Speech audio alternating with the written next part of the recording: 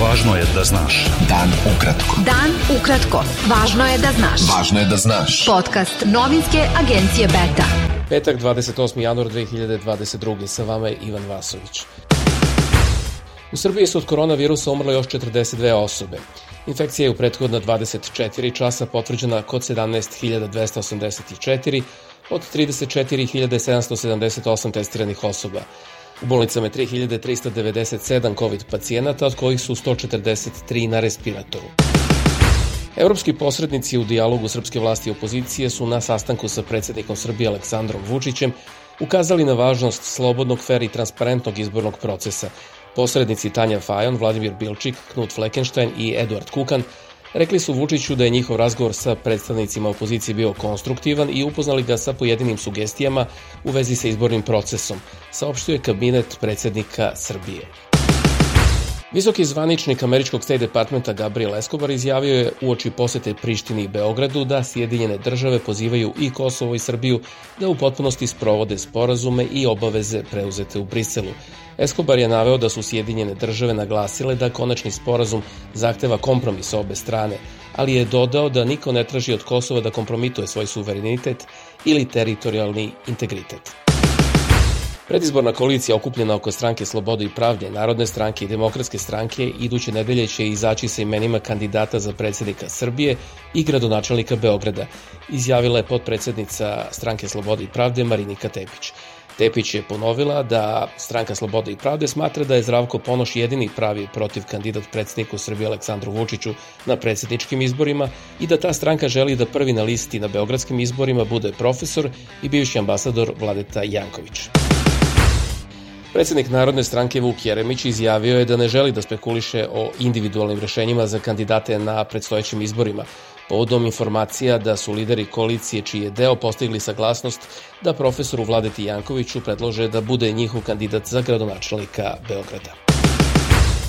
Ako profesor Vladeta Janković ne prihvati predlog da bude kandidat za gradonačelnika Beograda, koalicija okupljena oko stranke Slobode i pravde, Narodne stranke i Demokratske stranke izaći će na gradske izbore sa timom ljudi koji bi u narednom periodu predvodili glavni grad, rečeno je u petak Beti u vrhu tog saveza.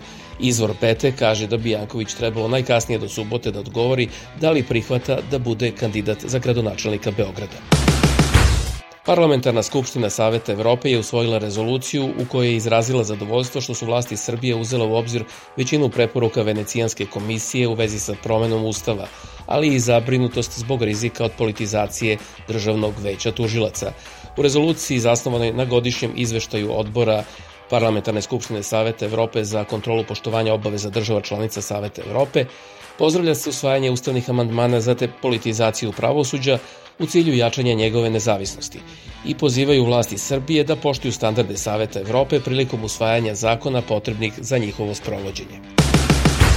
Beogradski centar za ljudska prava najavio je da će Evropskom sudu za ljudska prava u Strazburu podneti predstavku posle odluke nadležnih organa Srbije da i pored upozorenja tog suda Bahreinu izruči državljanina te zemlje Alija Ahmeda Mohameda.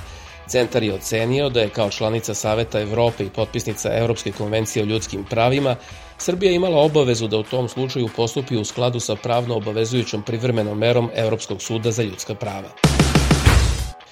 Zaštitnik građana Srbije saopštio je da je po njegovoj preporuci Republički fond za zdravstveno osiguranje Srbije na listu lekova koji se izdaju na teret obaveznog zdravstvenog osiguranja uvrstio lekove za podizanje nivoa estrogena, pošto 10 godina nisu bili u prometu.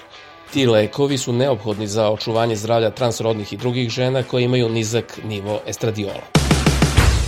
Srbija je predala Centru za svetsko nasleđe UNESCO u Parizu nominacioni dosije kulturnih predeo Bača za upis na listu svetskog kulturnog i prirodnog nasleđa. Beta. Dan ukratko. Budi u toku. Posebna sednica Skupštine Republike Srpske na kojoj će se raspravljati o političko-ekonomskoj situaciji u Bosni i Hercegovini biće održana 1. februara.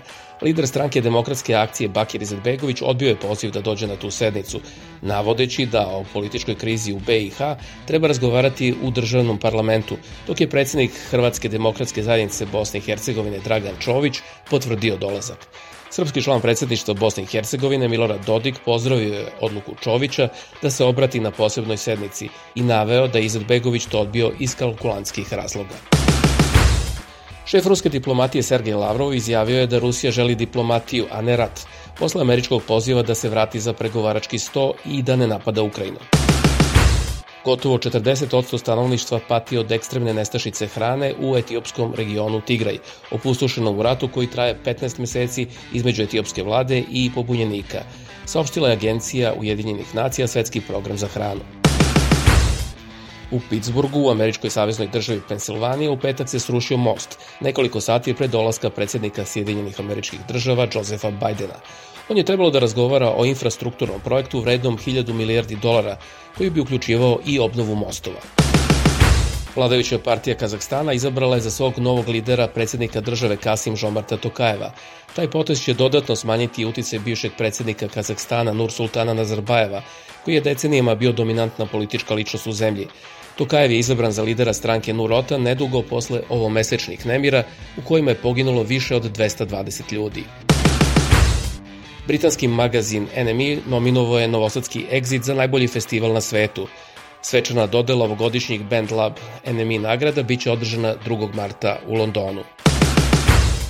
Bio je to pregled vesti za 28. januar. Sa vama je bio Ivan Vasović. Budite sa nama i sutra. Prijatno.